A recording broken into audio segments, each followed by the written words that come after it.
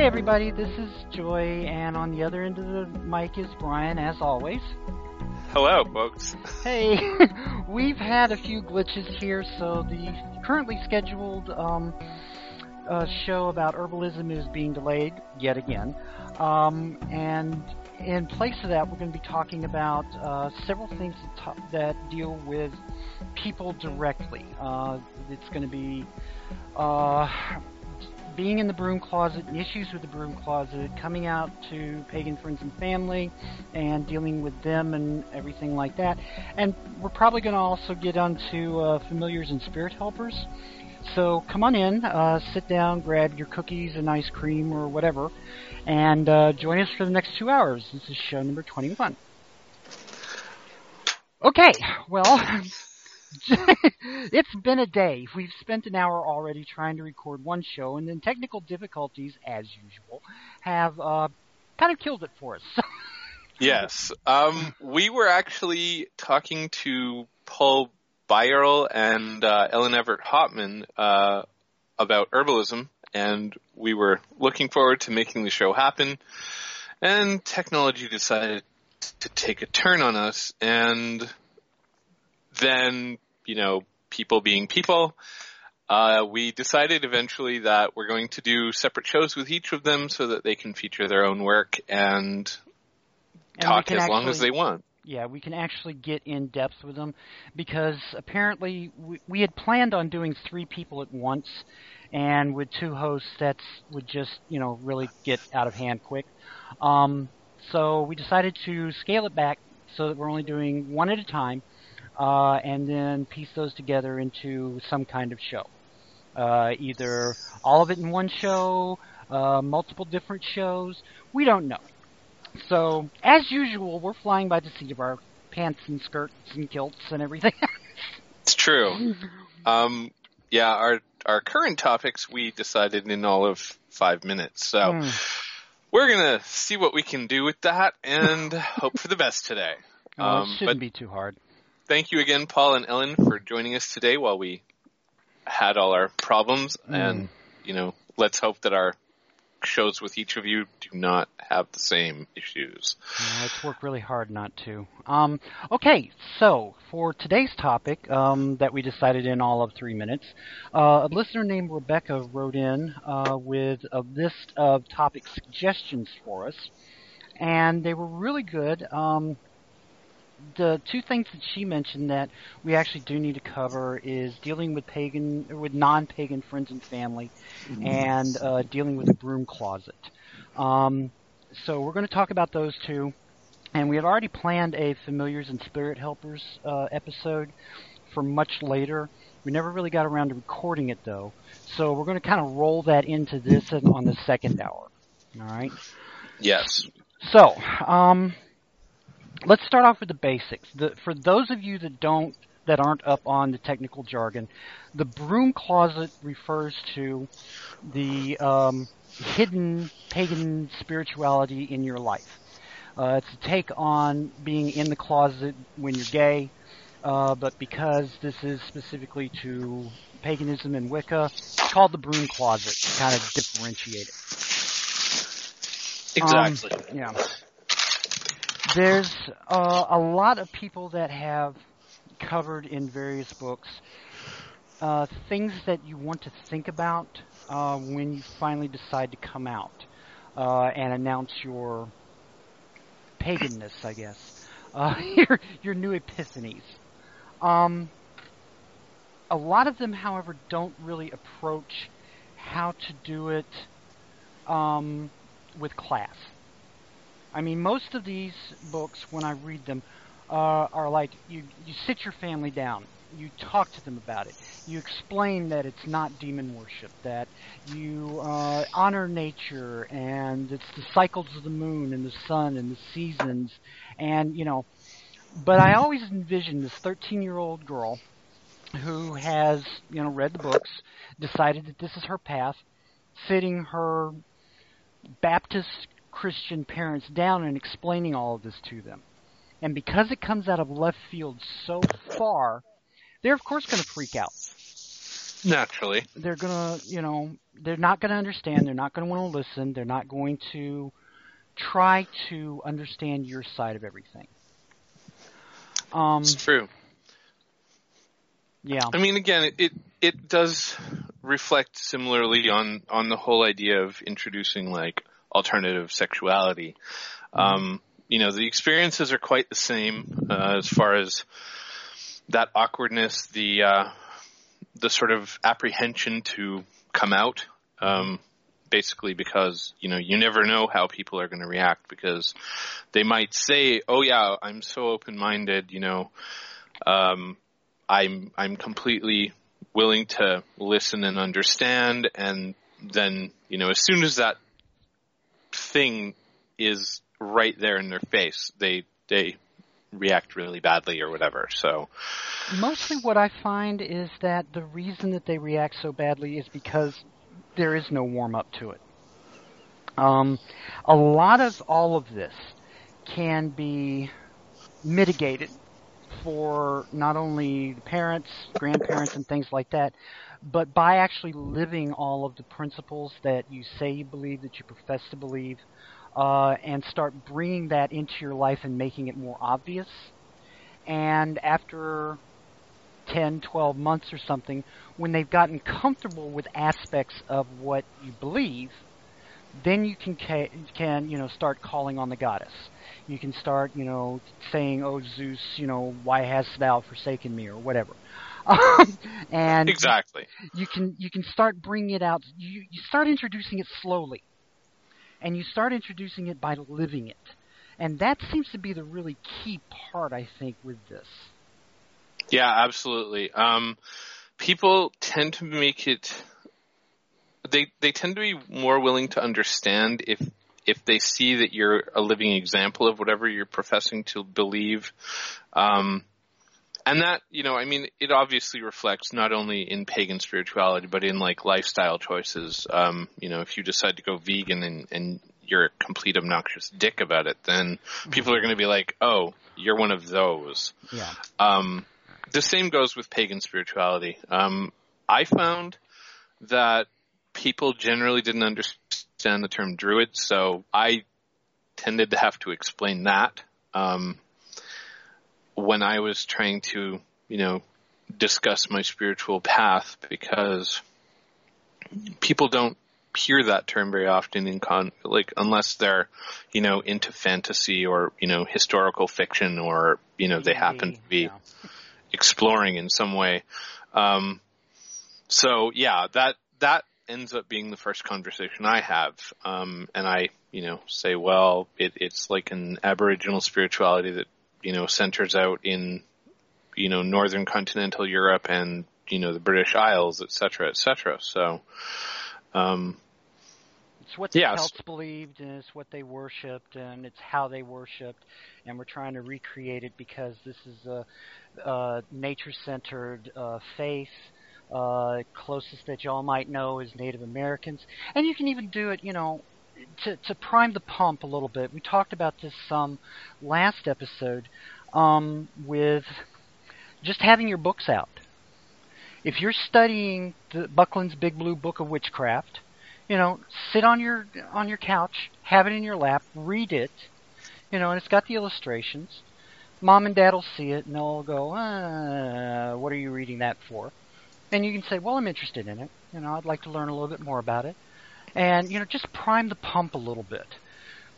The one big mistake that a lot of baby pagans make, and this is one that I want to slap them for every time, is one day they've got the gold cross and they've got the Bible under their arm and they've got 5 or 6 church histories and different and sayings about God and Jesus and angels and everything, and then the next day they come in and they've got, the black T-shirt and the plate-sized pentagram on their chest, and they're carrying an asame on their waist, and it's like, can you make this any more in-your-face belligerent?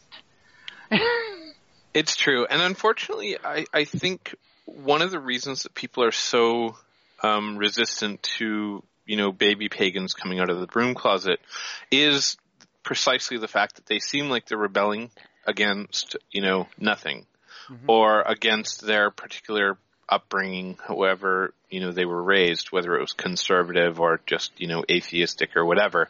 The fact that people tend to make it so blatant and sort of obnoxiously so, it appears from the other person's perspective that, it's a costume, because suddenly you're donning all these like pagan symbols and wearing all the shirts that say, I'm a witch, or, life's a witch and then you fly, or things like that.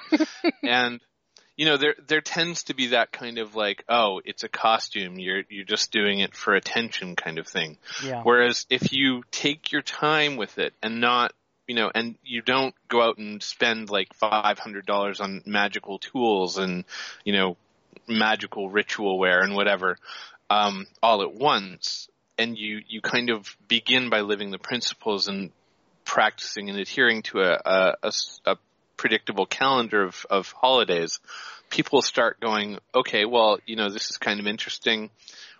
What exactly are you doing when you go to the woods at, on the weekend or whatever to like chill or whatever you happen to be doing? Mm-hmm. And, if you've got like friends that you hang out with to go hiking or camping or whatever, and they see you applying your spirituality in that setting, they'll be more receptive to it. And you don't have to make it obvious. I mean, you don't have to wear your ritual robes on a camping trip with your backpack with your friends. But when you get a chance, if you're out backpacking and say you go fishing. Oh. Yeah, exactly. When you're out with your friends and say you go fishing and you catch a couple of fish, hold one of the fish up. Salute the sun with it, say thank you very much for this bounty that you've given to me. Put it in the basket and eat it that night. Appreciate the animal, and that way that brings the gratefulness of pagandom to a normal action, one that people are going to raise eyebrows about, but not one that's going to be so confrontational that they feel horrible about mentioning it. Exactly. I mean, if you are, like, if you're watching a movie with someone that you are trying to come out of that closet to, what you can do is take a look at something like Avatar. And during the scene where the Avatar, not the last Airbender. Avatar. No. The Avatar, blue Na'vi. the blue-skinned people. Yes. Where they are, slaying that dog-looking thing because, because the guy shot it prematurely. Talk about draw attention to the fact that, she kind of offered a prayer of thanks to the animal before she, slaughtered it, and she, felt bad that she had to kill it, and so on. And then later in the same movie, he goes out hunting and kills another animal like it in their style, thanks the animal, and everything like that, and she, compliments him on a clean kill. Go ahead. Exactly. And, I mean, actually, you can take a lot of examples of pagan living from Avatar because, they do commune with their mother goddess through connecting to trees and, to animals and so on. So if you're trying to come out to someone as a pagan of some variation, think about how your particular path is reflected in movies.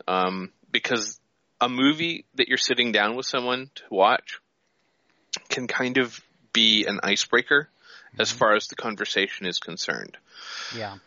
And I know Avatar has been very roundly panned by a lot of people, just like Dances with Wolves was, because white man comes in, becomes Aboriginal, and saves all of them from the super technological society that's out to destroy them. And in that, it is a campy story that's been Well, told it's over and over and over again. But yeah, exactly. It's formulaic, but at the same time, I think it presents a lot of spirituality details that a lot of movies don't anymore. yeah, and there was on some of the DVD extras. I was watching Avatar on FX not too long ago, and they had interviews with Mr. Cameron, who was the writer, producer, director, or writer, producer, whatever he was. But that he was trying to get those pagan elements into the movie to show an appreciation for the land, for everything around you, instead of just ignoring it. Well, exactly. And I mean, there are various and sundry movies that will touch on aspects of what, has come to be modern pagan spirituality. Any of your average wizard movies, provided they're not like really hokey, can The Black kind Crystal. The Black Crystal is not. It's hokey. It really is, and I'm For the fine with time that. period, it was wonderful. It was fantastic, just like Labyrinth was revolutionary, and everything for the time period. Now you look back at it and you go, "God, that sucked." It's true. Unfortunately, that's how it happens. But yeah, I mean, don't be afraid to sit down with someone that you're trying to talk to about your spirituality, and pick movies that you feel reflect your path. If you happen to be interested in, I don't know, native spirituality in some way, try to find movies that have a more spiritual element to them than the, red face. The spaghetti westerns. Yes, exactly. They're called, for those of you in the younger generation who don't know, they're called spaghetti westerns because back in the 60s and 70s when they were filming these, all the actors were Italian. Well, all the Native American actors were Italian, and they deliberately used Italian people, made them up to look like Native Americans, and gave them, the grunting, me hungry, kimosabi type, dialogue, It's so true. and did not use any of the actual Native American actors that were out there. Yep. And that's where, again, Dances with Wolves was revolutionary. I mean, their cast was huge. It was all native actors. And Kevin Costner, was awed by the experience. So yeah. It was a really good movie, and it's one of my favorite movies. I like the extended version of it that's 3 hours long rather than the 2-hour long one. Yeah, because definitely. a lot of the little things that you don't understand in the 2-hour one are expanded on. And the entire thing with the army post that he went to that was deserted. In the 3-hour version, they have 20 minutes of declarative, explorative scenery where they go through all of that, and there was a colonel there, and there were people there, and they had barricaded themselves, and they were so isolated, they had nothing, their horses were stolen. They finally said, fuck the army, and walked off, which is why he rode up to an empty post with all these supplies. It was great. Absolutely. Yeah, that does remain one of my favorite movies, and I mean, it's really kind of an interesting one to bring up as far as living a spiritual life that is a little offbeat, because there is no native culture in the world that doesn't incorporate its spirituality into daily life, and I think that's where a lot of people nowadays get confused with people who become neo-pagans in some way, because they're so accustomed to that sort of weekend, churchy thing where the rest of the week you're just like every obnoxious dick on the block. But goodness sake, you go on Sunday and you're like the ultra churchy, whoever you may be, and Sundays and holidays, or Sunday Christians. Exactly. I know a few at work who are like that, and I know several.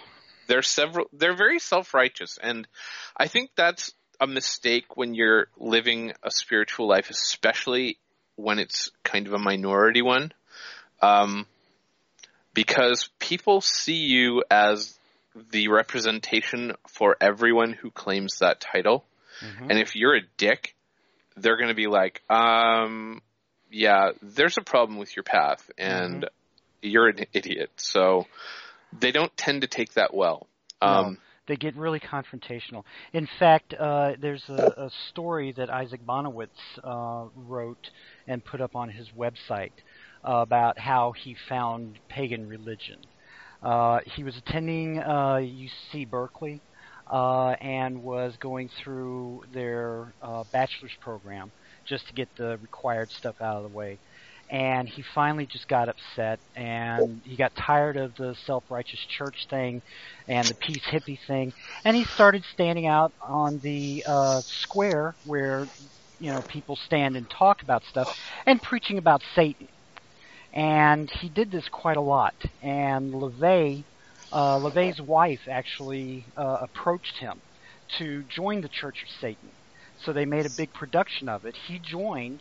They made very confrontational production about it. He would be carried in on a litter by 4 other people. He was all dressed in black. He had, you know, the Salazar beard cut and everything, and he would stand there and he would pontificate about how wonderful Satan was and how Christianity was just terrible and yada yada yada. And he finally got bored with it and went over to Druidism. But you know, that kind of confrontation is what we do not need. That, you know, save that for. Well, I think at the time, you know, that was like 50 years ago or something. So, I mean, at the time, I think that kind of shock treatment of it was probably necessary just to kind of wake people up to the reality that there were alternative spiritualities in the world. So, you know, I kind of, you know, respect him for having done that, but at the same time, I think nowadays, because there is such a different attitude towards spirituality in general and paganism more specifically, doing that kind of shock jock approach doesn't really look good for everyone. It would cause more enemies and more problems than it would solve. Precisely. I mean, it's the shock value for I'm a pagan is useful in some aspects, but you really have to weigh it against all of the problems that are going to occur because of it. If you go to your parents or your loved ones or your grandparents or whoever you're coming out to, and you know you have the ritual woad on and makeup, and you've got your ritual robes, and you've got your tools. You know, as empowering as that is to other pagans, what they're going to see is somebody dressed in a dress that has no ornamentation on it, with a knife, with all of this weird makeup on it, and it's going to be confrontational from the beginning. And they're going unfortunately, to... Go ahead. If they've seen a movie like The Wicker Man, the original one, you know, they're going to be picturing you as that cross-dressing fool. What was he called? The Secret Androgyne or something. I've never but he wasn't seen like it, that. so... Oh my God, you haven't? No. You're missing out so much. It's a great movie. I've seen the Tumblr memes with Nicolas Cage. Christopher Lee? Oh, Nicolas Cage and the bees.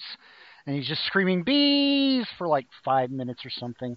I've seen that. Yeah, that's that was it. an unfortunate remake that just shouldn't have been made. The original one originally was a lot shorter than the re-release, but it starred Christopher Lee, who actually looked at the script and kind of volunteered to do the movie because he was like, you know what?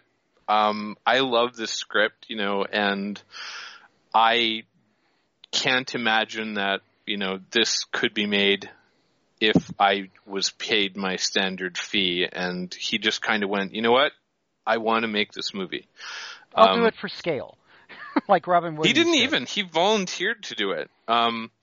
Because he just felt that the script was so amazing, and that the potential for the movie was just so mind-blowing that he just kind of was like, yeah, I'll do this. I really like this movie. And he was really popular at the time. I mean, he'd been Dracula and he'd done all sorts of other stuff. So imagine Saruman as protagonist. Well, exactly. Yeah. That movie was absolutely fantastic. It takes place around May Day, Beltane, and it features this sort of isolated community on an island that is like living a modern paganism where they basically honor the old gods, and they, have the girls dancing around the fire hoping to get pregnant by the gods and so on. And then basically the whole culmination of the Wicker Man itself is the idea of human sacrifice, because their crops failed the previous year. So they're like, the only way we can manage this is if we offer the proper sacrifice. And that's what the whole movie's built on.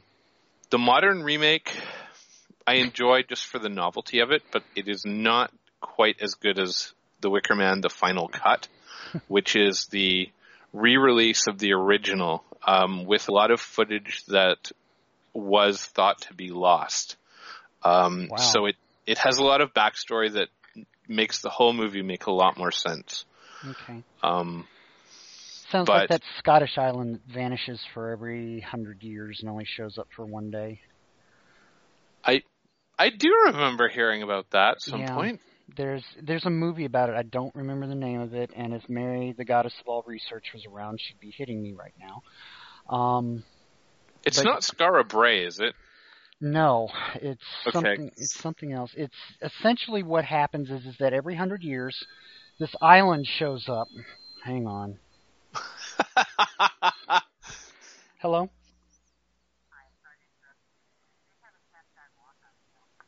Okay. Do you want to get it? Please. Wait. What is the name of that Scottish film with the island that only shows up every 100 years? Brigadoon. Okay. Thank you very much. Bye. Brigadoon. It's an interesting thing that she knew that off the top of her head. Oh, she's been pushing this on me for some time. Brigadoon, yeah, it's this guy wanders into the city that showed up just one night. It's only going to be there one night, and then it's going to disappear and show back up in 100 years. And he falls in love with this girl, and he decides to stay, and it's apparently a wonderful love story, but they're very pagan in their beliefs and the way they do things as well, simply due to the fact that they haven't had the connection to modern times to get contaminated. So, they're all doing that too. Huh.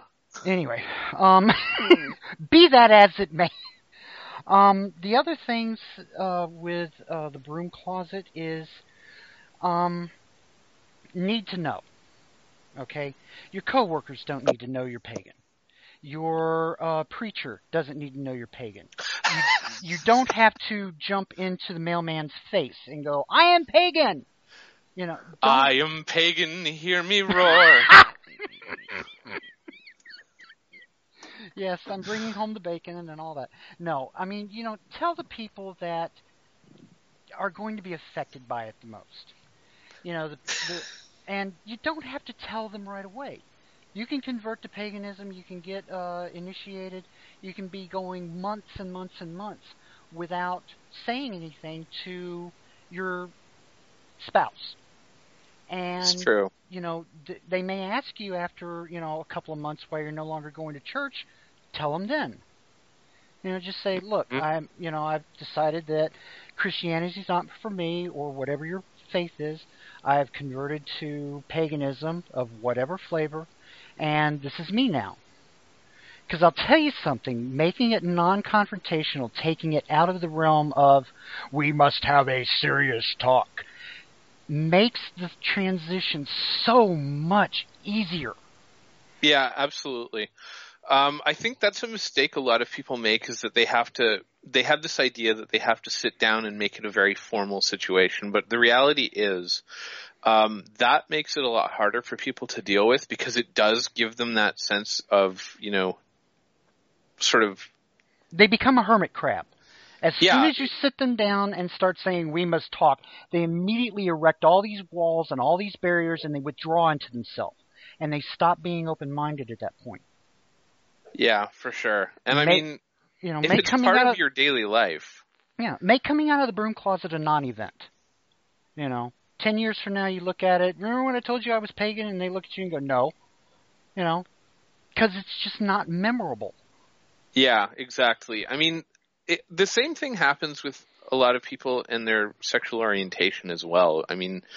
There's that whole, we must talk because this is the only thing about me that, there is, and, fuck everything else that made me who I am. You must know that I like guys instead of girls like I'm supposed to, and that I'm going to be living with a girl, and that I have rainbow things all over the place. And every single group for LGBT says that is the worst approach to take ever. So, yeah, absolutely. Because, the reality is, if it's just one part of who you are, then it shouldn't be a big dramatic thing, right? A lot of people get defensive or hostile because of the idea that that is the only thing about a person. Mm-hmm. And in my own case, for my approach, the reality is I see the pride flag as kind of a wall. Personally, I don't wave pride flags around because I just don't see the need for it. Because of the fact that people get defensive and hostile toward the flag itself. It mm-hmm. doesn't represent that much about who I am, so I don't make a point of doing that. And frankly, it's nobody's business unless you're planning on trying to sleep with them. Exactly. I'm very active on a lot of transgender groups. I advocate for transgender people and pagans all the time on Tumblr. If you followed me on Tumblr, you would know that I was pagan and that I'm trans. But just looking at me in normal life, you'd never know I was either. I'm just a person walking around. Let me tell you about when I came out to my grandmother, okay? I had been studying paganism since 1989, really. Just reading books here and there. I finally self-dedicated in about 1991, very early in the year. No, it was right after we got an apartment, so somewhere around October. And, I started wearing the jewelry with the pentagram on it and talking to people and participating in the community. Well, every year for Christmas we would go up to my grandmother's house in Tennessee because at the time I was living in Georgia. And I came up for Christmas and we were, all together and everything was fine and I had my necklace out. I didn't say anything to anyone. I also had a pentagram ring that I had on. And Grandma, who was enough of a New Age Christian to understand the different symbols, recognized them, knew what it meant, and finally, just sat me down with Mary and said, okay, what is going on? Why are you wearing a pentagram? And I told her. I said, look, I am Wiccan now. I don't feel a call towards Christ or Jesus or God or anything anymore. I talk with my deities directly, and this is who I am. And she looked me very straight in the eye, and she said, well, I don't approve of it, but we'll see. And then she left. 3 days later, when we got done with all the celebrations and were leaving, she came up to me and she hugged me very tightly, and she said, I've watched you these 3 days, and you're still a very good person, and I love you no matter who you pray to. And I melted. You could have knocked me over with a feather. Mary was crying. I was really, really touched. But because I made it non-confrontational, because I didn't come walking in that first day, I am Wiccan, hear me roar. It exactly. it took all of the fight out of the entire confrontation, and it became not a confrontation. And then I Yeah. just lived my life as myself, doing what I would normally do anyway, and she saw that transposition of deities is about the only thing that changed. hmm And I mean, the reality is, like, during the periods where I was wearing pentacles all the time and stuff, I would wear them, just as, like, anyone might wear, I don't know, whatever, a cross or what have you. And generally, I would get kind of confused stares at the necklace or whatever, but if people wanted to know, they would ask. And the people who just didn't want to understand the symbol would simply avoid talking about it. And, that's kind of how I approach everything. I mean, the reality is spirituality, sexual orientation, all that kind of stuff is just part of who you are. Mm-hmm. It may be deeply woven into your normal life, but it isn't everything that makes you you. I mean, people who know you for, 30 years or whatever are going to know that you have other interests and that you have particular musical tastes or a fashion style or whatever. And it's only when there's a sudden conspicuous transition between, like, conservative, lacy colored churchy dresses to, the Elvira style dress with the cut up the leg and all that kind of stuff. I mean, that's where people go, wait a second here. What the hell is going on? We got drugs. Well, and they'll generally assume that's what it is. It's funny because I tend to wear at Samhain-tide a little necklace made of, or a bracelet made of skulls, little crystal skulls. And I quite like it. People generally kind of give me a weird look because it is a little wrist, it's a bracelet of skulls. And, they're like, what exactly is that about? And I'll explain to them that, it kind of reminds me of the fact that we all die. It's about mortality, and, it's not a big freaky thing. It's not me trying to promote some sort of satanic ideology or whatever. I mean, I could explain Levain Satanism to them because I was into that for a while, but the reality is it's kind of a memento mori, trinket for me. Mm-hmm. So. Yeah, I use skulls in my iconography all the time myself. I made I don't know what you'd call it, a talisman for helping with astral projection.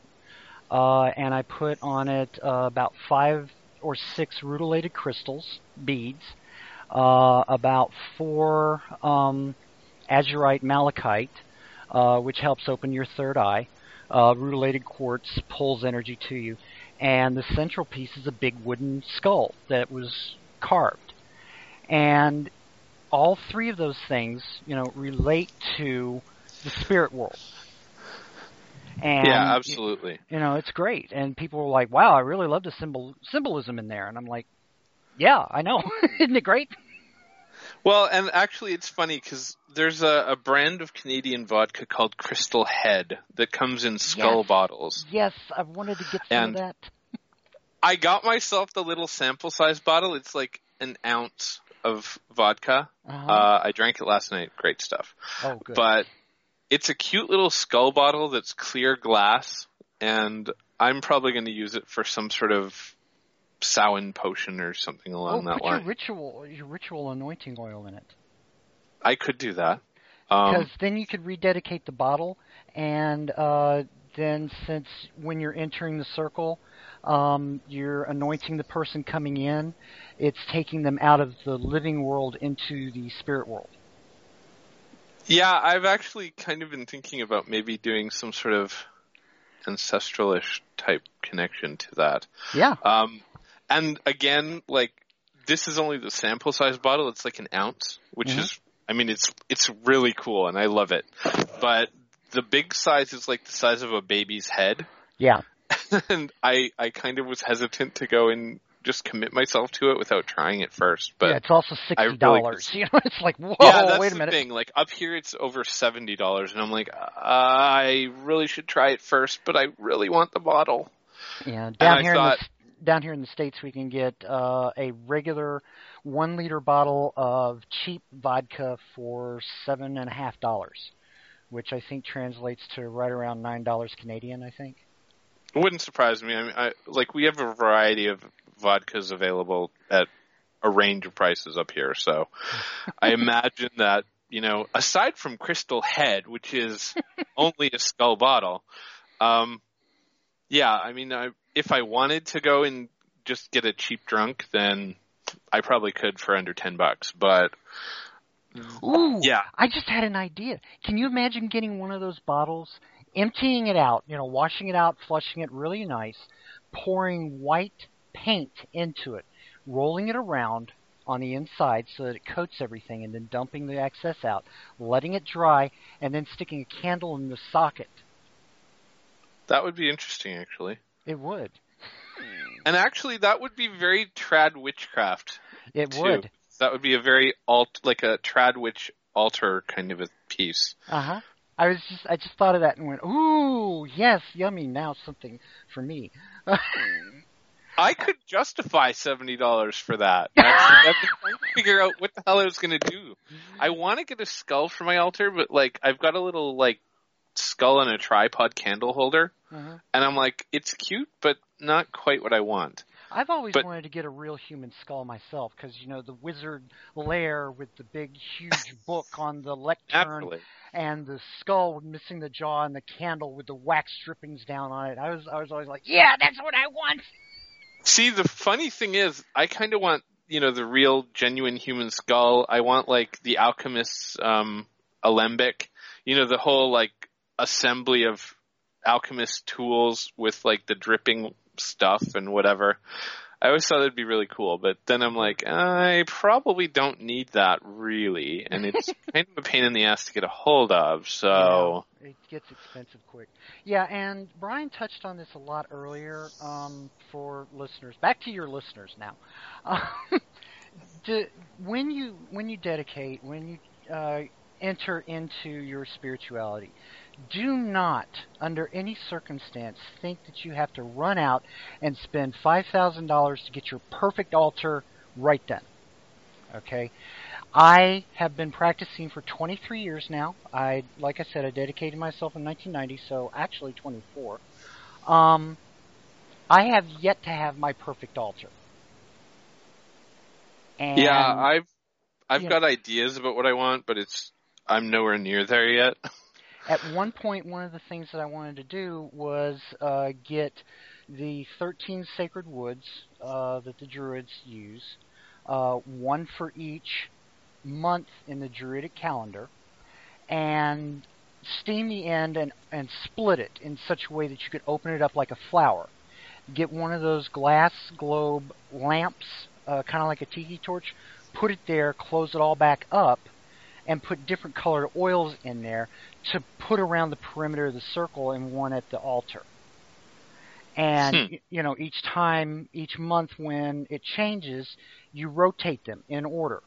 So this month it's yew, next month it's ivy, the month after that it's alder, the month after that it's something, and that is whatever month is starting, that's the one that's at the altar, and it's in a cycle around the perimeter of the sacred spot.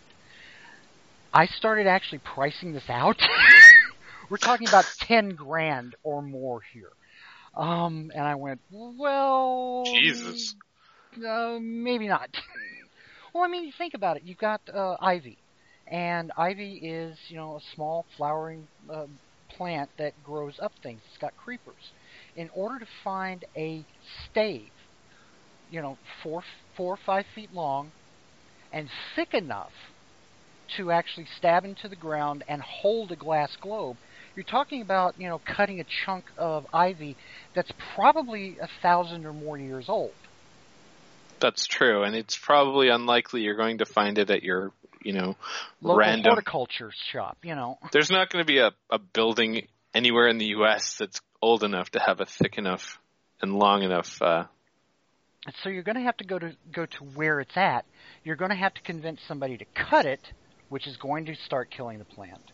You're going to have to then transport it back, and God help you if you make a mistake on the way, because then you have to start over again. Well, especially considering the fact that there's a lot of countries that just don't want you to bring foreign plants into the, within its borders.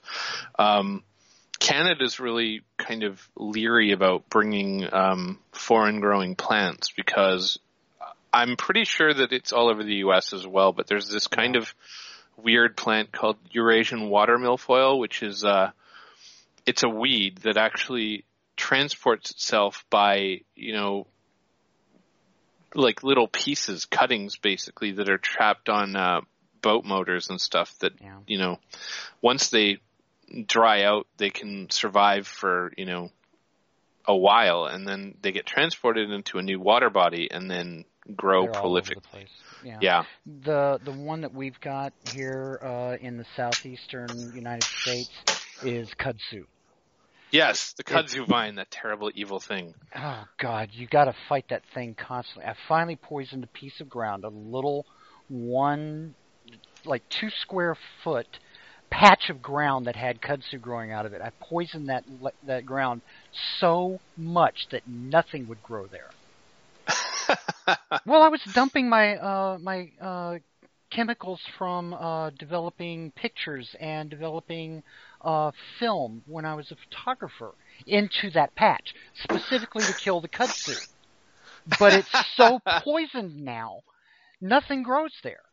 Naturally. And I feel bad about that now, at 16-year-old idiot. It's I true. didn't even think about it. It's true. I mean, when you're a teenager, you don't think about those things down the line. And it occurs to me just as I was opening the cupboard, because I have a little bottle of Captain Morgan spiced rum. I've been thinking about trying to get all these, potion bottles, and I just sort of realized that, all these liquor bottles that are sample-sized could be used for that. Except a lot of them are plastic. And unfortunately, that's what this one is. Yeah. What I would do is I found potion bottles that are absolutely perfect down at Walmart, over at a craft store. They're bud vases. They're designed to hold one bud, and some water and look decorative. But when you don't have the bud or the water in there, you've got this nice globe that's probably about 1.5 inch sphere, and this little tiny stem that comes up that you can close with a cork, and you can see the contents, and it looks like a potion bottle. Nice.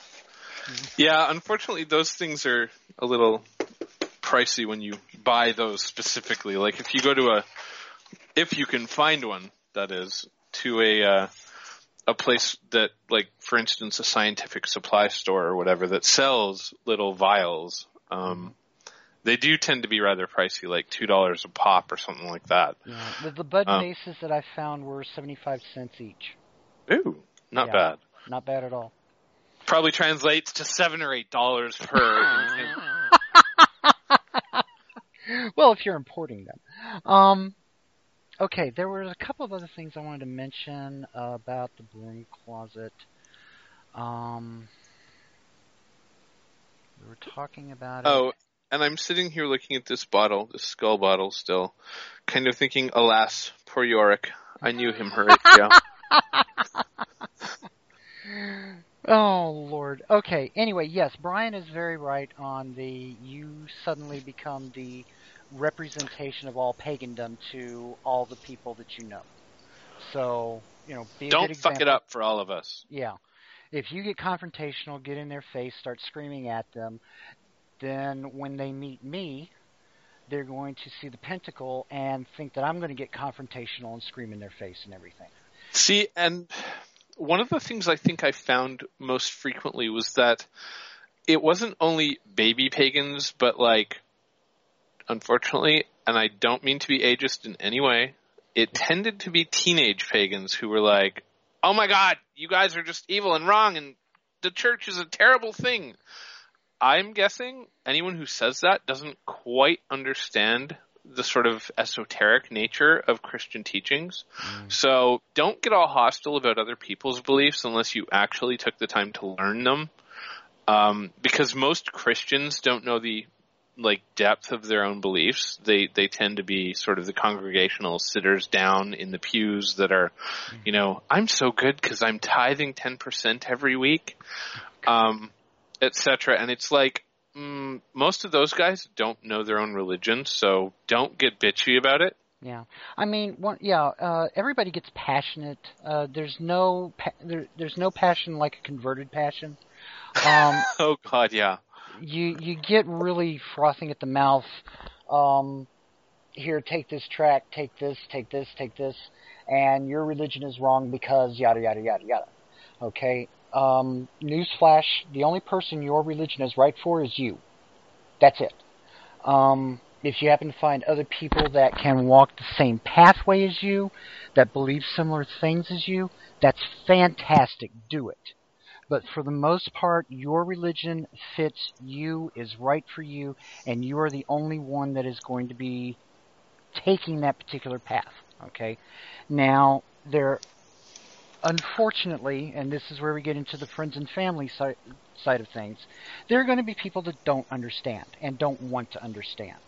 Okay, you can try to educate them, you can speak to them, you can be kind and polite and gentle, and they're just not going to listen. And unfortunately, at that point, you just have to go, okay, they're stupid assholes, and I'm not going to talk to them about this. And essentially write them off as an audience for what you believe. You're just going to have to put up with how they act.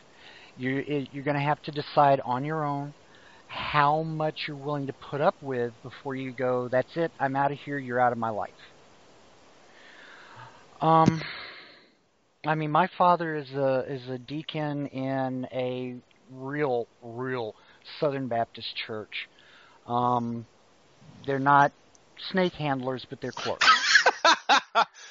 You might as well be if you're a Southern Baptist. My goodness. No, there's a lot of Southern Baptists that I have a lot of respect for, but he's very frothing at the mouth. Every few weeks, I would get invitation. I got tickets to the Passion of Christ, where nice. From him for free, because he wanted me to go see it and get converted. He sent me motivational books by various pastors. You can make yourself right with God and your life will go good, and I get them and I sigh very deeply and donate them to the Y, or something. What else are you going to do with them? Yeah, pretty much. I'm not going to read them. I'm not going to read them. I'm not going to burn them. It's a book, and books are good for holding up tables. Well, I'm of the opinion that no knowledge is ever lost, and no knowledge is bad knowledge. I'll tell y'all something. The reason that I came to paganism in the first place is because I saw all the flaws with Christianity. Mary's story of finding paganism is at 12 years old, she did her own comparative religions class. Seriously. That wouldn't surprise me. What wound up happening was she was Catholic. I mean, very believing Catholic. Was going to be a nun, go to Africa, get martyred for her faith. Was going to become a saint. I planned to have my head chopped off by the time I was 24. Pretty much.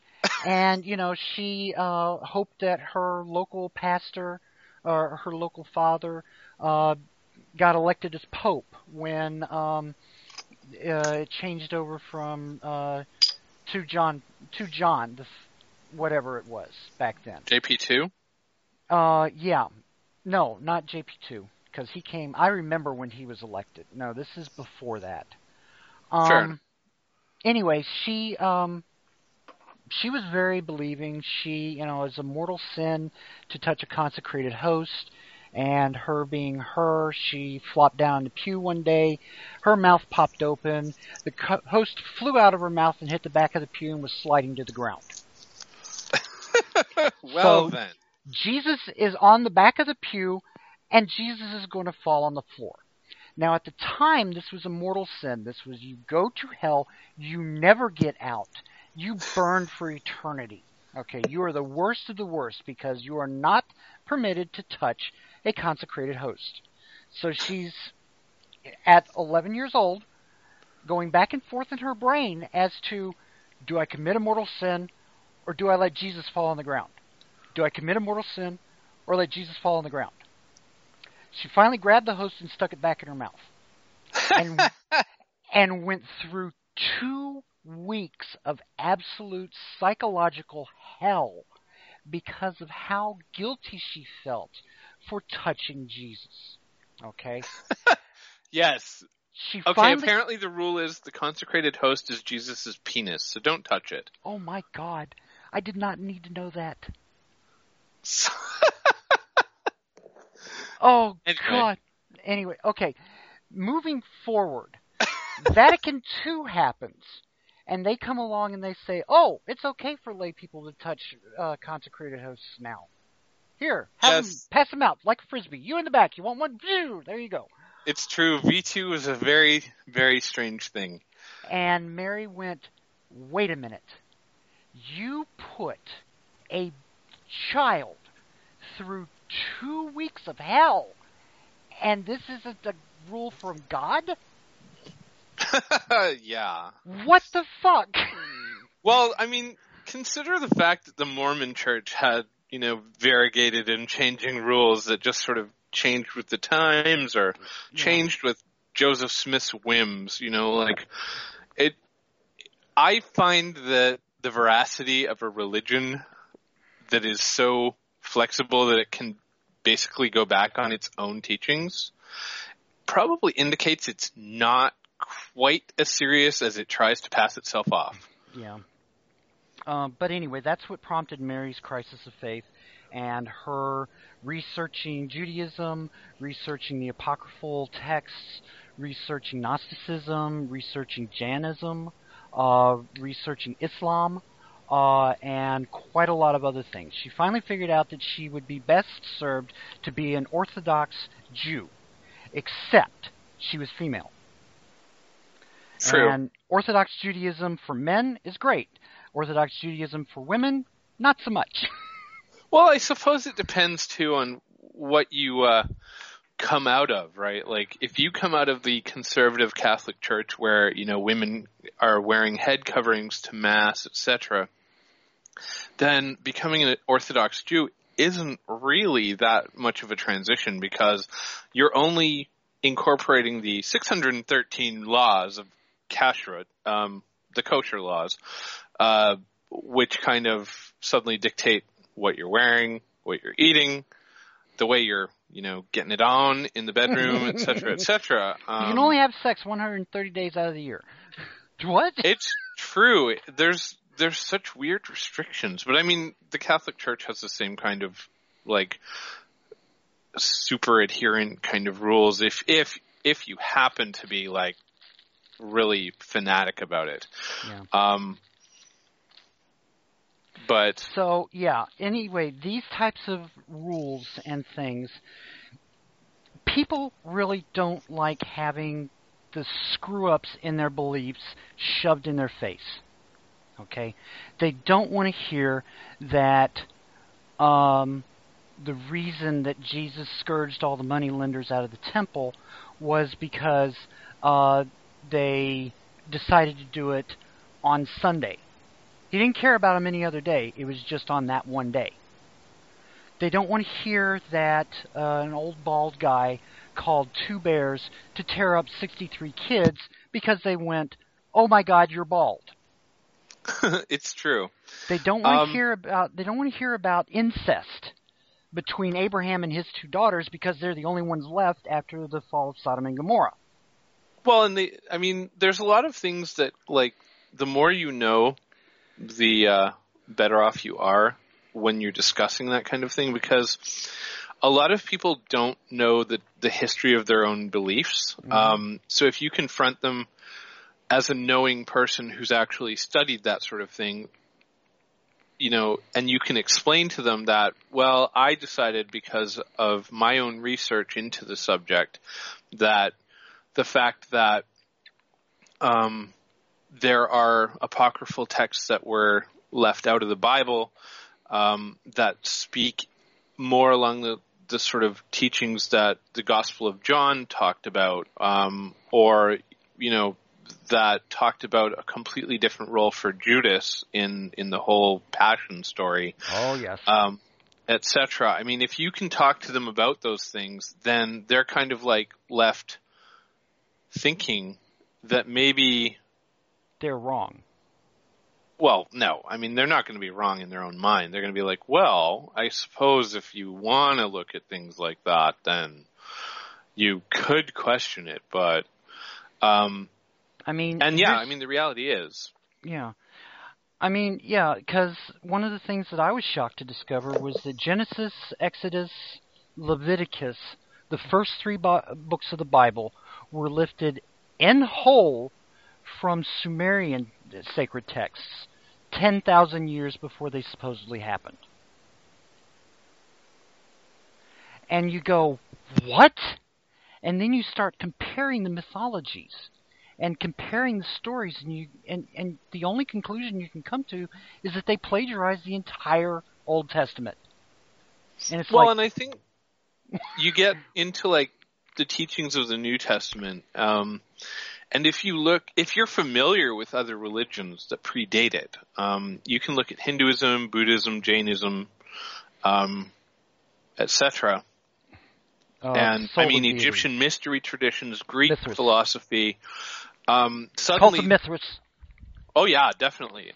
Mithras, Apollo, Orpheus, Phanes, etc. I mean, you go back pre-Christian, and suddenly you're looking at the New Testament in a whole new light, and it really becomes a matter of picking your poison. I mean, the options for religion and spirituality become so different when you are familiar with pre-Christian tradition.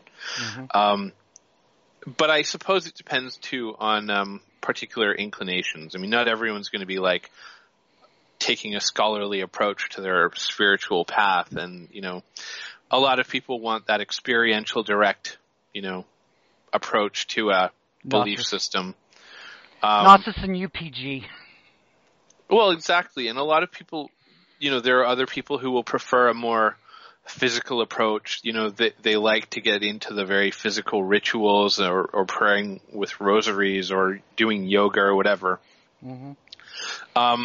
And realistically, if you're familiar with both Hindu and Gnostic teachings, you could interchange them without even blinking. Pretty much.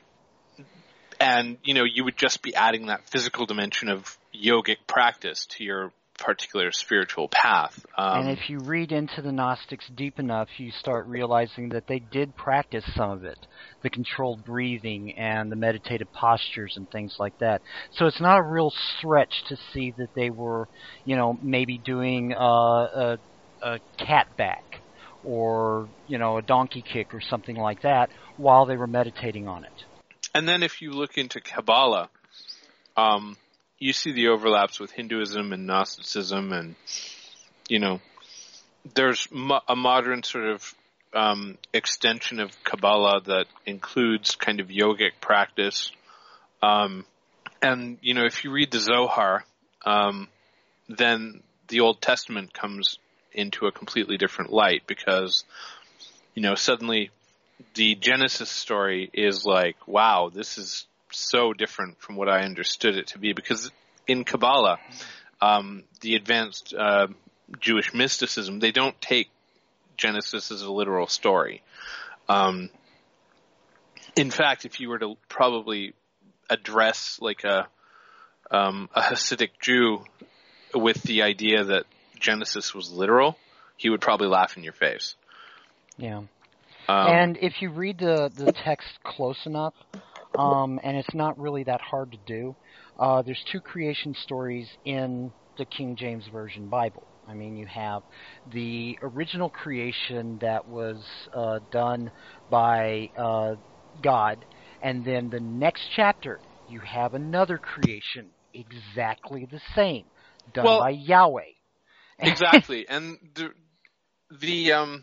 The theory is that the the first chapter is a conglomerate of deities that is addressed as essentially the is. the Elohim, who are And yeah, and the whole conglomerate created everything. And then Yahweh, because he was a jealous little snot, decided he had to have his own special people. So he recreated everything again. yes, the Gnostics see the whole creation story in Genesis as a kind of an ego trip on Yahweh's part, because there was the creation, and then there was like Yahweh who's like, I want to be special. So he created his own faulty, failed world, which, we live in. And his whole thing was that he wanted to be worshipped. And so what you end up with is the whole notion of the existence of the Lucifer character as what is termed God in the creation story. It's just a matter of ego tripping, So, I mean, and then you've got like the book of Enoch that talks about the Watchers, who are the angels that taught mankind to function, basically. And then you get into the point where Cain slays Abel, and God says, "Go and take a wife from this land." And according to the text, the only people that are alive at that point are Adam, Eve, Seth, and Cain. So where did he get a wife from? And that points very strongly to an entire different culture that was already out there that had nothing to do with the culture of the Bible. But Absolutely. Anyway, yeah, we're getting really far afield here. I want to pull it back a little bit. Talk to any pagan elder, anybody that's been practicing for a long period of time. You will find that they have a story where they started out as another religion.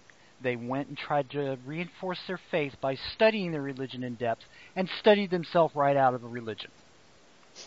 It's true. And then some of us grew up with a completely non-theistic, unreligious background that happened upon a book with a pentacle sitting on an airport bookshelf. And that led you into studying the Salem witch trials and Wicca and witchcraft and shamanism and all that kind of crap. At least that's what happened to me. I still stand by the story that this book was sitting on a bare shelf with like 5 feet to either side of it, completely empty. Kind of just on the shelf in the middle of the store, and I kind of walked up to it because it had a pentacle on it. I was like, this is kind of interesting. Read me, read me, read me. It's true. And it's, I want to say her name was Catherine Paulson, Book of Witchcraft and Magic or something like that. Oh, that thing? Yeah. Oh, that's what I started with. It is the worst book in the world. I know. But she pulls all kinds of stuff out of texts from the alchemists, from the Key of Solomon, the Goetia, the Book of Abraham Merlin, and all of these other unrelated texts, and puts them all together into and from the witch trials, and from all over, folk and magic and all kinds of crazy shit. Puts them together to make a definitive work of witchcraft. And I read it, and I was like, "You've got to be fucking kidding me! There's more to it than this." Yeah, it was a weird little book, and I don't know, it started me down the path, but ultimately, I went through my Wiccan phase, and I'm kind of thinking about combining Wicca and Druidry, but it ultimately was Druidry that kind of caught my eye. Yeah. But yeah, I mean, I've done the whole researching into Christian history and all that kind of crazy stuff. So, I'm familiar with a lot of the overlaps and, studying Egyptian mythology and so on. So Then you add Zoroaster into the mix, and the Bible just falls apart completely. oh yeah, I mean it's fantastically interesting, and unfortunately, there's a lot of people who have been misled by the literalistic sort of exoteric church that exists nowadays that they believe is the true religion. But Yeah. For those of you that haven't studied it yet, Zoroaster postulated a deity of all good and a deity of all bad, and separated the universe into good and bad, and that's it. And it's the interplay between those two forces that cause everything. Well, and isn't that weird though that like New Age spirituality kind of talks about everything is love and fear, and if you're not guided by love, you're guided by fear. And it's so Zoroastrian in that dichotomy. It's like, wait a second here. It is. On the other hand. And when you start realizing that Zoroaster came up with this idea back right around the time that they were deciding what chapters and books went into the Bible, then you realize that things were cherry-picked to perpetuate God and Satan. All good. They were all true. They were completely true all the time. Every word. Questioning the real world. Never. But yeah, I mean, ultimately, you can tear the Bible apart and find all kinds of problems with it. And you can do that with any faith, including Wicca and paganism. It's true. So, it's don't become the new convert that goes shoving your pentacles in your grandparents' faces. Just be yourself. Go ahead. And don't be too attached to the whole history of your religion, because unfortunately, when I started dabbling in Wicca forever ago, 25 years ago, there was a lot of popular misconceptions about the history of it. Mm-hmm. You would read authors telling you that Wicca dates back thousands of years, and it's Gardner, unbroken. Buckland. Yeah, exactly. And it would be like, wait a second, no. I mean, you've got like Buckland you've got Gardner coming up with his Book of Shadows in the mid-50s or whatever, after the witchcraft laws had been repealed in the UK. So wait a minute, let's look back at that more seriously. How could that be thousands of years old when that's the first anyone's heard of it? And just, by way of information, I think we covered all of this in the Myths of Paganism. No, Wicca was based on things that are thousands of years old, like herbalism, like watching the animals around you to see how they're reacting, weather watching and omens, and things like that. And that's what was connected into that Wicca to give it sort of this patina of ancientness. And unfortunately, everybody grabbed hold of that and ran with it. And it became Wicca that we practice today is the same thing that they practiced 10,000 years ago in the Indus Valley. And I looked at that statement and I went, what the fuck? It's true. Because after all, they're calling the quarters in the dark caves, where they're barely scribbling animals on the walls with like chewed up sticks and stuff. So and they're clearly calling on air, earth, fire, and water, and the chimeras and the hippocampus and everything that came out of alchemy hundreds of thousands of years later. It's true. I mean, clearly, casting a circle, calling on the elements, those are ancient practices. Yes, they are. But I always wondered, if Wicca as we practice it today is exactly the same, which version of Wicca is exactly the same? Because there's, 200 different versions now? Well, my version, the one that I'm practicing right now, clearly is the one that's ancient because it's the one that I chose. They practiced with Viking runes back then, too. I see. Well, obviously. And angelic script and, Theban and all kinds of those were ancient texts. I mean, you've got scribbles on the cave walls that are talking passing the river. What exactly those paintings are, because they were in Theban and no one could understand them and just Yes, the myth of that of the ancientness gets very very ridiculous very quickly. So don't get attached to that history because I'll guarantee you it's wrong. Acknowledge that there are elements that came from ancient times. Try to identify those elements. Try to incorporate how they did it back then into your practice now. But realize that you are living in modern times. You are not having to go out with a bow and flint arrows and hunt down a mastodon so that your village can eat for the next week. Well, you're not having to, but it's nice to have an option. Yeah, but there are no mastodons to go down. Says you. Oh well. You're obviously not going into the obscure corners of the northern hemisphere. Oh, so you've seen a Yeti, huh? Naturally. I was raped by a Yeti. Oh, goodness. That's why you're so hairy. But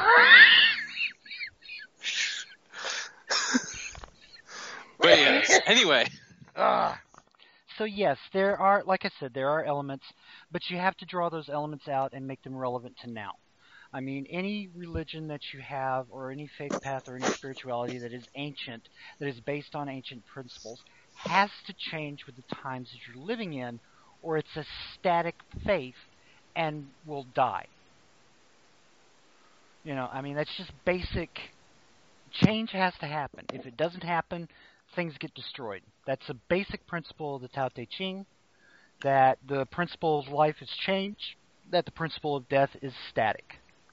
Mm-hmm. And you can see it in any culture. I mean, any culture that doesn't change dies. fades away because it can't adapt.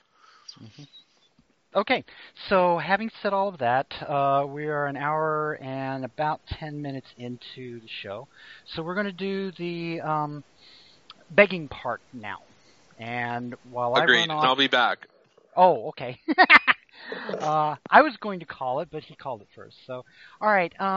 Yes, we do listen to our listeners. Like I said, Rebecca wrote us and gave us some good ideas. So we're incorporating that. And so, let us know. Let us know if you're listening to us. Let us know that you like what you hear. We've got egos that need to be stroked too. So we like hearing that you enjoyed this show, or you felt that this statement made in this show was very, very on point and very direct to you, and that it resonated in you and it changed your outlook. I mean, we love hearing about that. We really do.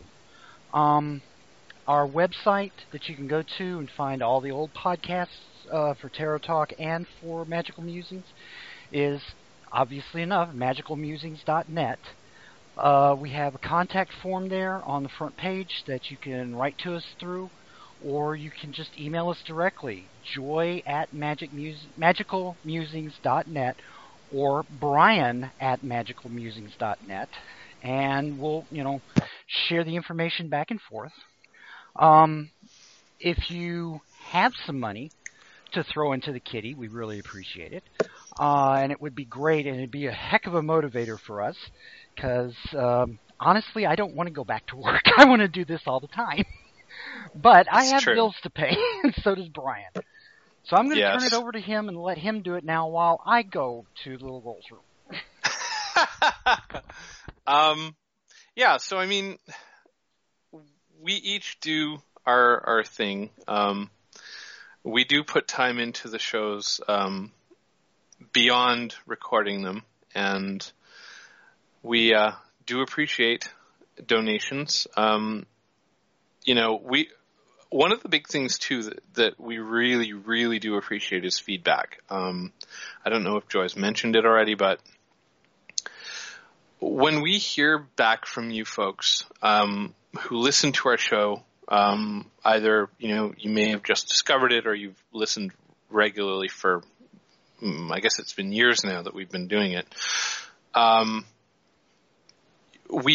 We like to hear what you like or don't like, or if a particular show has caused you to think about things that you've been exploring or dealing with,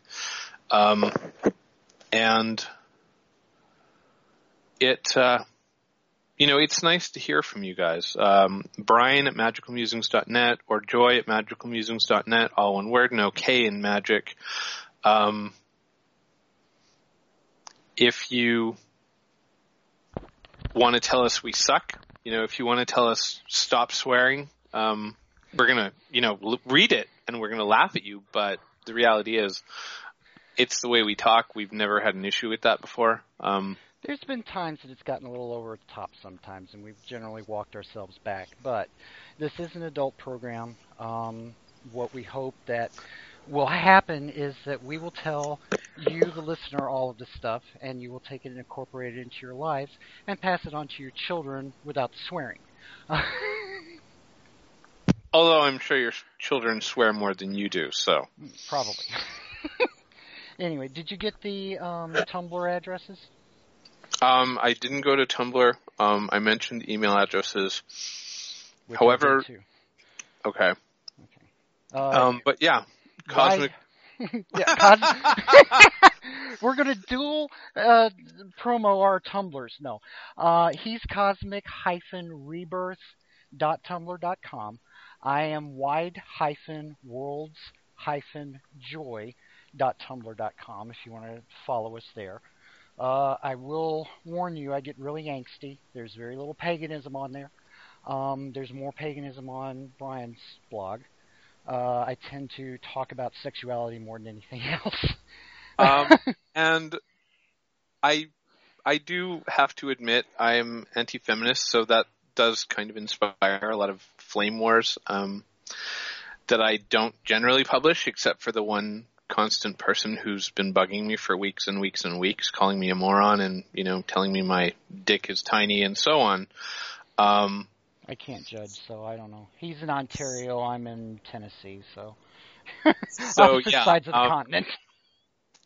It's like a special feeling that this person and I have, but you can read all the messages that we've exchanged because I posted them on my blog because I just got tired of it. And, this show is a look at, it's essentially our ministry. You talk about Billy Graham, you talk about, all of the other Christians that are up on TV and talking and speaking to audiences. This is our version of that. Without the thumping of Bibles and so on. True. Lay your hands on the television and let me be healed. Give me your money and God will see. If you do get healed by listening to our podcast on your computer or your phone or whatever, by all means, do send us an email. We would love to know that. That would be great. That would be a great way to rake in some cash. I'm sorry. We are the, healing ministry of paganism, etc. Come to us and embrace the Lord and Lady. It's true. So yeah, if you happen to be experiencing miraculous healing because you listen to our podcast, tell us, let us totally take advantage of the fact that you got healed. Yes. And we will exploit it. So thoroughly. But yeah, the podcast and my website, aaronsjournal.com, and probably Brian's Facebook page, because you said you had one. I have one for Woodwose Radio. Basically just search Woodwose Radio on Facebook. You can like that. Those are the avenues where you can see our spirituality, where what we think needs to be changed, us talking about paganism and pagan issues and all of that stuff. Okay, the Tumblr blogs, on the other hand, are a look into our personal life. They're coming into our room, picking up our diaries, opening it up to a random page and reading something. Okay, that is also very true. So yeah, we're a lot more loose on the Tumblr pages. We're a lot more ourselves, which is a lot more than what we present here. Yeah, it's very true. I don't have a penis temple put up on the podcast. You can see that. That's one of my posts this morning, so. And I've got a lot of bondage and stuff on there. And naked women. It's awkward to post that on a podcast. Yes, it is. It is kind of a little bit. But no, one of the things, I remembered one of the things I wanted to talk about. Brian said earlier that people are a lot more than just their spirituality or just something else. one of the statements that really hit me sideways and made me really reevaluate a lot of things that I thought. Whoopi Goldberg, back in the late 90s, I think, had a late night talk show called Whoopi. She had on there G. Gordon Liddy. Now, I don't know how many of you remember his name. He's a conservative radio host now, right up there with Rush Limbaugh and the others? Yeah, right up there with Rush Limbaugh. But G. Gordon Liddy is the one person that was convicted and sent to jail for the Watergate thing that happened back in the 70s. Okay. Wow. He spent a lot of time in jail. He learned a lot of stuff. He changed in a lot of ways. And he got on that show and he was looking at her and he was talking to her, and she said something about his wife, and because he mentioned his wedding ring. And he said, well, look, when you see me as the guy that was convicted for Watergate, you're seeing one facet off of a diamond. There are so many other things there that you're not seeing. How can you judge the quality of a diamond from one facet? It's true. You have to see the whole thing in order to understand it. And I went, wow! Just, wow! I mean, my brain, wow! and the brain kind of went, and just blew up. And it made me reevaluate a lot of things. You know, so that's something that you need to be aware of. You're presenting one piece of your personality to other people when you're so much more. Be careful which piece you're showing them. And it's true. I mean, it makes sense, too, that you have to realize as well that you are representing your experience of paganism to to whoever you happen to be talking to. Don't presume to speak on behalf of everyone else, because ultimately your version of paganism isn't going to be mine. You might be all about like social activism, causes, and what have you. I might be more into like skedaddling into the woods and, loving trees in intimate ways. Yeah, and I'm more into diving into my navel and contemplating my place in the universe. So, it's all paganism. We're all related. We all worship the gods. We all honor nature, but we do it in different ways. Exactly. And, so if you happen to know someone who's a hostile, bitchy, conservative, whatever, and they're critical of your path, just realize as well that they're only representing their version of whatever they believe. Mm-hmm. So don't take it. Go ahead. Don't take it all as, the way that things are, because you don't know. Yeah. And understand also that, like he said, they're presenting one facet of their personality also. And, some of the things that other faith paths are ordered to do as part of their beliefs is to proselytize. That's not a pagan way. That's not something that we do, but that's something that they do. You go, thank you very much. I don't appreciate it. Bye. But your life would be drastically improved if you became pagan and sent money to us. Well, I was filling up the car the other day at the gas station, and, I pulled up, I'm in my wig, I have no makeup on, just kind of schlubbing it out, and I'm, it's cold, and I have the handle into the car, and I'm filling it up, and this lady, and her husband or somebody in a SUV pulls up, she gets out, and she comes over, and she tries to give me copies of the Watchtower. And I'm like, well, I thank you very much for that, and I, appreciate you taking the time to come over here, but I'll be honest, they're just going to wind up in the trash. So why don't you go ahead and hang on to them and give them to somebody that needs them? And she was very polite about it. She went, okay, thank you very much, went and got back in the SUV, and they took off. Yes, actually, JWs are very polite about that.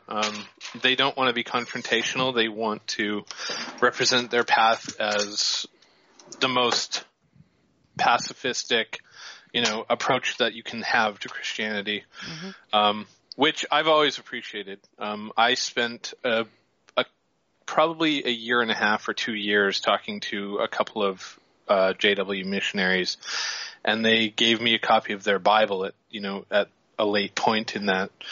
And the woman who was like sort of my main touch point she was quite friendly and fun to talk to. Mm-hmm. Never ever crossed my threshold though, because I never actually invited them in. I had a feeling that they probably would unleash some sort of terrible evil if I did. So they would stay forever. You'd never be rid of them. It's true. One of the jokes that somebody wanted to pull at one point was to do up a tape outline on the front of their porch, splash some red paint near the head area, and glue a couple copies of the Watchtower down underneath the hand area. When I heard it, I thought that was kind of ridiculous, but to keep them away. I'd do it with the Mormons. It's true. It's funny because like there with both of those missionary sets, you hear ways to deter them. And I've heard with JWs, all you have to do is put a blood donor sticker up on your door, or somehow imply that you support things they don't believe, and they will walk away from your house. With Mormons, I can't imagine what the hell you would put up on your door that would deter them. Actually, maybe a rainbow flag? Actually, no, they changed that. The rainbow, they're very LGBT friendly now, which I find very strange. I was raised Mormon, so I can say that. No, one of the things that I heard doing was you open up the door, naked, and when they want to start talking to you, you say, well, wait a second, I'm in the middle of a ritual, we're sacrificing. Well, wait a minute, are you a virgin? Because a lot of the Mormon missionaries are. They don't have sex until they're married. And that will make them uncomfortable enough to run. However... that is interesting. Are you a virgin? I don't know. It's one of those occasions where it's good for shock value, once again. Long-term relations between the religions, not so much. Yes. Unfortunately, ecumenism is not forwarded when you're answering doors naked and being hostile to the virgins. I mean, by all means, celebrate their virginity if you feel the need, but also invite them in to, dispel with it. Besides, remember, since we're a fertility religion, or fertility sets of religions, virginity is actually an anathema. True. Sexual activity is what is praised and looked for. It's also true, because sex is a sacred practice. Even with any other religion, I mean, you can look into, Orthodox Judaism, and sex is actually a sacred act. I'm sure it is the same with Catholics. But, I don't know enough of their in-depth teachings to be able to say that, certainly. Neither do I. If you ever want to confront someone with the homophobia that their religion supposedly dispenses, you could also mention that Jesus hung out with a young man in the Garden of Gethsemane, and there was no actual explanation except in the secret Gospel of Mark about what he was doing with that young man. Fellatio? I'm certain there was some sort of sexual thing going on there. Well, in the Gospel of Timothy and a few others, it's implied that Mary Magdalene was actually Jesus' wife, and that she got pregnant and had a child after he died, and that is the Holy Grail. And the French story, there's a French story that the Da Vinci Mary Code came with the it predates the Da Vinci Code, actually. There's a story of Mary Magdalene arriving at this small French town on the Mediterranean with a girl named Sarah and a slave. And the girl is supposedly Jesus' daughter, and so on and so forth. So it's where they got the beginnings of the plot for the Da Vinci Code. I know what you're talking about. There was a long on the used to be about History Channel, talking about the origins of the Da Vinci Code, and they went into that in depth. There was a guy that actually claimed to be the descendant of Jesus, direct line, and his claims were discounted and proven false. But still, that takes a lot of balls to claim that. Yeah, So, especially when there's no genetic proof of your claim. I mean, and Jesus, dematerialized. How can you prove your genetic link? It's an the Shroud assertion. of Turin. You take a hair from the Shroud of Turin. You test the DNA on that. Obviously. Obvious. Okay, so we got friends and family. We got the in the broom closet and coming out. We did our digression. We did our begging section. So what we've got left is familiars and spirit helpers. Um, we kind of touched on this somewhat in one of the very early episodes when we were talking about spirits and the astral plane and everything. It's probably one of the ones with the gods. But we had mentioned that we were going to go into it more in depth later, and so here we are. Um, One of the things that. Okay, first we're going to give the definition of a familiar as most people understand it, as the layperson understands it, is an animal companion, usually a cat, who gives power and ability to the the witch in question. She tends to get the abilities to change into that form. She gets to use the senses of that form.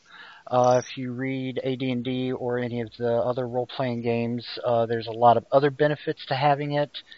But Or this if is you happen to think of Aragon, he was able to use the dragon's senses and stuff. yeah, and that's similar to it. Um, the lore is that the witch, and it's always a female witch. It's never a male witch. Female witch could change into that form at will, and they could ride the the cat like a Loa would ride a human during a ritual. Okay, their spirit would merge with the cat, and they would be the cat for all intents and purposes. Now, pretty much any scientific thought on this process at all shows just how bogus it is. There's a few dozen caveats, though. First off, in the Bible, it defines a familiar as a spirit that is not embodied. King Solomon, I believe it was, sends his men out to find uh, the Witch of Endor who has a familiar spirit.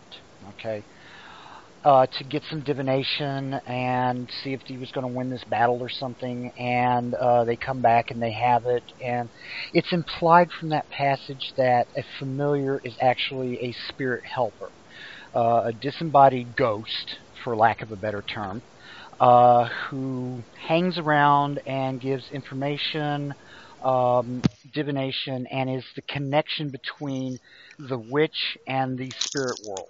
They're kind of the intercessor. Um, when you start applying it to witchcraft now, and to Wicca now, and paganism now, that's not that far off, actually. If you go back to the Seth books, and to Edgar Cayce, and to a lot of other um, belief systems, there is a continual reference to spirits nearby to you that help you out. A lot of the other cultures have ideas of this same thing. I mean, there's a lot of warrior cultures that had the belief that um, once enemies that you kill in combat stay with you and help you out and protect you. Headhunters and Celtic warriors would take the head because they figured that that was where the spirit was seated at, and that person would be with them from then on. So this is a recurring thing through all cultures and all religions. Okay, it's not just cats. It's true. Bring it to modern days, and what you start seeing is that it's not just cats and it's not just spirits. There have been, for a long, long time, about 3 years straight, I did the Cats of the Craft page for Witchvox, for the Witch's Voice. Interesting. And I would assemble the page, and I'd put the descriptions and everything, and I'd put it up for Fritz. And I would get emails from other people with their snakes and their dogs and their parrot and the bat. And I had one that was a ferret. I had somebody else show me their familiar horse, wanting it to go up on the same page. It should be changed to Familiars of the Craft instead of Cats of the Craft. And I would try to, change that around and add them in there, and Fritz would poo-poo it every time, because the purpose of the Cats of the Craft page was to show how much pagans love their cats, specifically. Because when it was started, the prevailing attitude was that they're witches. They're going to adopt black cats out of the shelters in October, and they're going to cut them open on Halloween to sacrifice them to their evil pagan gods.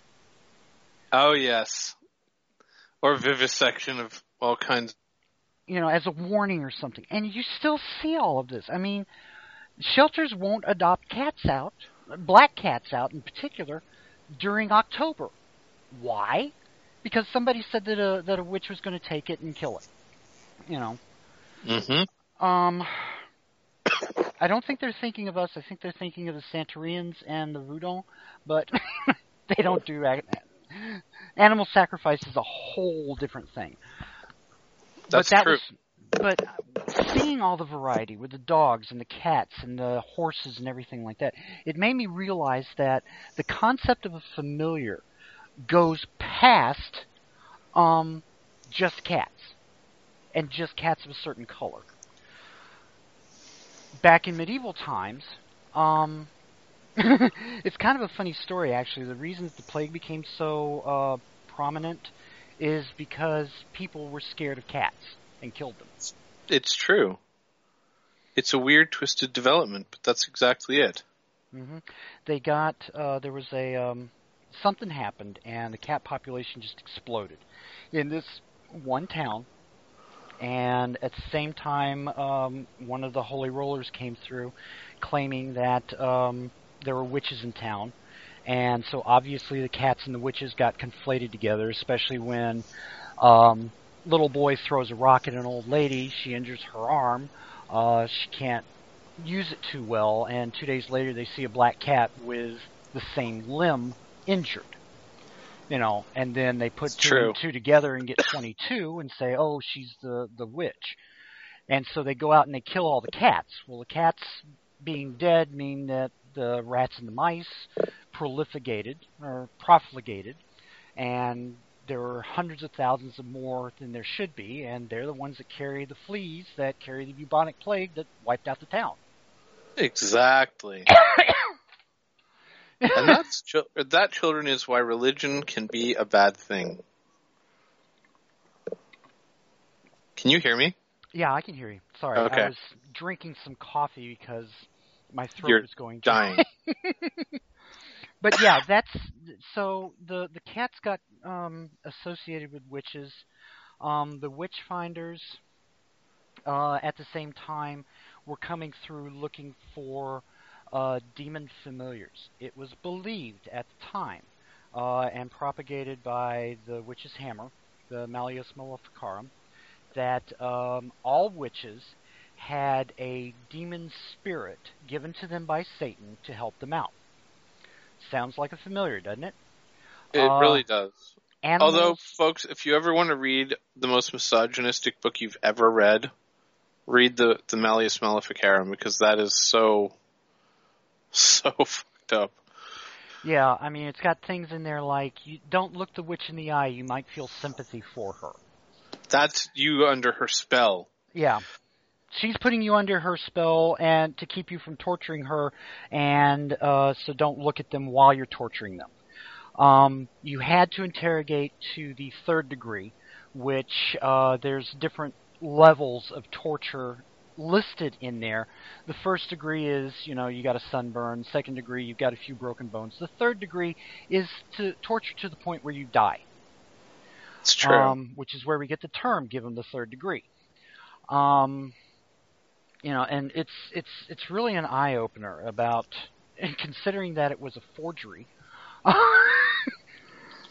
Well, the the book fact is that the dude who wrote it was he wanted to legitimize it by like forging a letter from one of the Pope. prominent The Pope dudes at the time. Was it? No, I don't think it was. I think it was a bishop. One of the two authors is actually had nothing to do with that book. He was like stuck into it because the guy wrote a letter in his name and then said, "Yeah, see, he follows it. He believes that I'm right. So my book is legitimate now."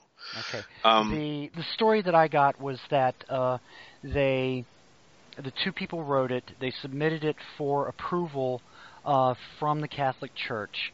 The Pope rejected it because at the time the entire Catholic attitude towards witchcraft is against the policy of the Church to accept witchcraft as being real. Probably. That was the entire sum total up to that point in time of the Church's attitude towards witchcraft. They submitted it to approval. The Pope rejected it. They submitted it again. The Cardinals rejected it. They forged a letter from the Pope legitimizing it and put that in there saying, see, the Pope believes.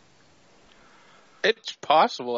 I've not thought about it in a hell of a long time, so yeah, I know there was some forgery involved in like a letter that, was meant to prove the book was worth printing, and then it just got out of hand because not only Catholics wanted it, but suddenly the Protestants were like, hey, this is a great book, even if it is Catholic. Mm-hmm. Let's just fucking go with it. And it really was down on everybody at the time. I mean, the literal translation of Malleus Maleficarum is the hammer against witches. It is, you take the hammer, you bash the witch with it. If she doesn't admit she's a witch, you bash her with it more until she does, and then you kill her. I mean, that's true. That's where we get that's where we get the attitude of witches will float. Innocent people don't. So let's tie the suspected witch up, hand and foot, throw her in the lake, and then stand around to see if she floats. Because if she floats, then we drag her out and we kill her. Well, because if she floats, that means the pure water of God is rejecting her filthy, witchy ass, because it's obviously polluted by Satan. And if she sinks, then, she was innocent and everything is okay, except for that little detail that she's dead. It's true. The original Catch-22. So that's where that comes from. But anyway, as part of the Witch Hunters Guides, and I think it's probably in the Maleficarum as well, one of the things that the hunters were told to look for was a witch's nipple.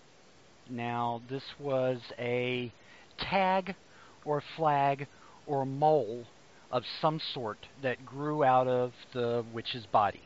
So they would do a strip search. And they would check every mole out to see if it bled. They would check all the little tags. Mary's got a lot of little growths that are like a pore that just kept growing straight out. And it's called a tag or a flag.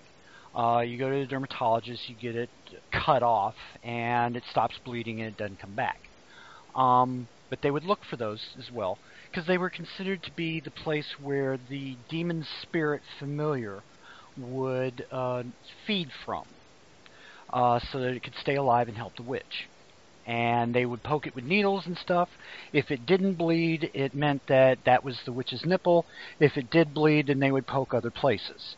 Now, one of the tools they had was a rod with a very sharp needle on it that retracted into the handle, so that when they poked her with it, the needle went back into the handle. They pulled it out. There's no blood. That's it. So, they added the familiar, the cat, the animals in with the demon familiars, and said that the demon familiars given to them by Satan could take the shape of a cat. So let's kill all the cats, and then let's give ourselves the plague. And it just keeps going like that. And Brian's not on the phone anymore. Oh, I thought I was. Sorry. No, it's okay. Go ahead. But yeah, I mean, the truth of the matter is, the Hammer is a crazy book. Read it, and then just ignore everything it says, because it is awful. It's bullshit. Okay, so that's the historical perspective on familiars. What familiars have turned into these days, for common usage, is a companion animal. Okay? Basically, it's any pet that's especially loving to you, and that has picked you as their person. So occasionally cats, most dogs, they can be considered familiars, and that's what baby pagans and young pagans call them. It's my familiar, and it's like, no, it isn't. It's your pet. It loves you. A true familiar is a spirit in the shape of an animal of some sort that participates with you in ritual, helps you when you're doing things like healing people or moving energy or casting a spell. One that seems to be especially attentive when you're doing circles or something along those lines. You can use it as a living battery of energy. Now, I want you to be really careful about this, because you're talking about another living being's energy that you're going to be drawing out of and pushing into, okay? That gets really dangerous really quickly, because you can do permanent damage if you pull too much energy, all right? So, like a blood donation, take a little bit, leave a lot. Same thing with energy for pushing it into the familiar. Give a little, not too much, because the animal can hurt itself. I mean, there was a dog that I helped calm down at one point. It was just super energetic. It was bouncing around. It was all over the place. It was scared. It was nervous. The pet owner asked me to help it out. I called it over. I held it. I stroked it, and I pulled out about what I call a quart of energy. I mean, there's a certain level of energy that you can sense in other beings. And if you look at it like a battery, it goes down 1 bar, okay, to 3/4 full. And that was enough energy to get the dog to settle down and to stop being so extreme. And it worked. And the owner was like, wow. Oh my goodness, you're just wonderful. You're amazing. And I'm like, I work with energy all the time. Okay, you get away from me, creepy person now. And so that's what you're looking for. That type of energy exchange. There have been reports from various people that they can share the senses of their companion, their familiar. I can see it happening. I haven't ever had it happen to myself, but with cats especially, you gotta remember, cats are very lightly joined to their bodies. They do astral projection like nobody's business. One of my cats died because of it. We had sent him to a friend's house to stay because we couldn't take care of him where we were going to. And he and his sister went to that house, and he missed us so badly that he left his body and came wandering and found us, and then forgot to go back to his body, and died. And I got a call a few days later, and she was just hysterical because the cat had died, and it was her fault, you know. And it's like, no, it was his time, and I felt bad, you know, but he was sitting there right in front of me, you know, in astral form. Anyway, yeah, it was kind of cool. But you start getting the a sharing of emotions. People report that with certain animals, they will be upset or hurt, and they'll start holding their animal and petting it and whatever, and they'll calm down, and that raging hormone emotional thing will fade away. That's one of the things that a familiar can do. Okay, is they can stabilize your mood. It's I guess it's a radiator outside of you where the cat comes into your area, gets upset with you, and then starts taking the emotion that is upsetting you and just radiating it out into the universe. Okay, and that's another thing that you can do with familiars. But mostly they're there to help you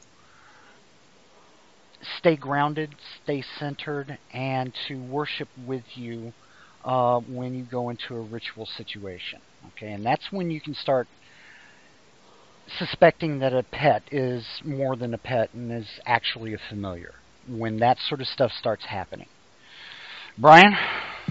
I don't actually work with familiars, so I have nothing to say about the subject. Oh, wonderful. I get to carry it all. Well, it's just like every other podcast then. But yeah, here's an example. Everybody has a beloved stuffed animal from when they were little. And after a while, there was this feeling of companionship whenever you held it. There was this feeling of being loved and protected, or loved and loving.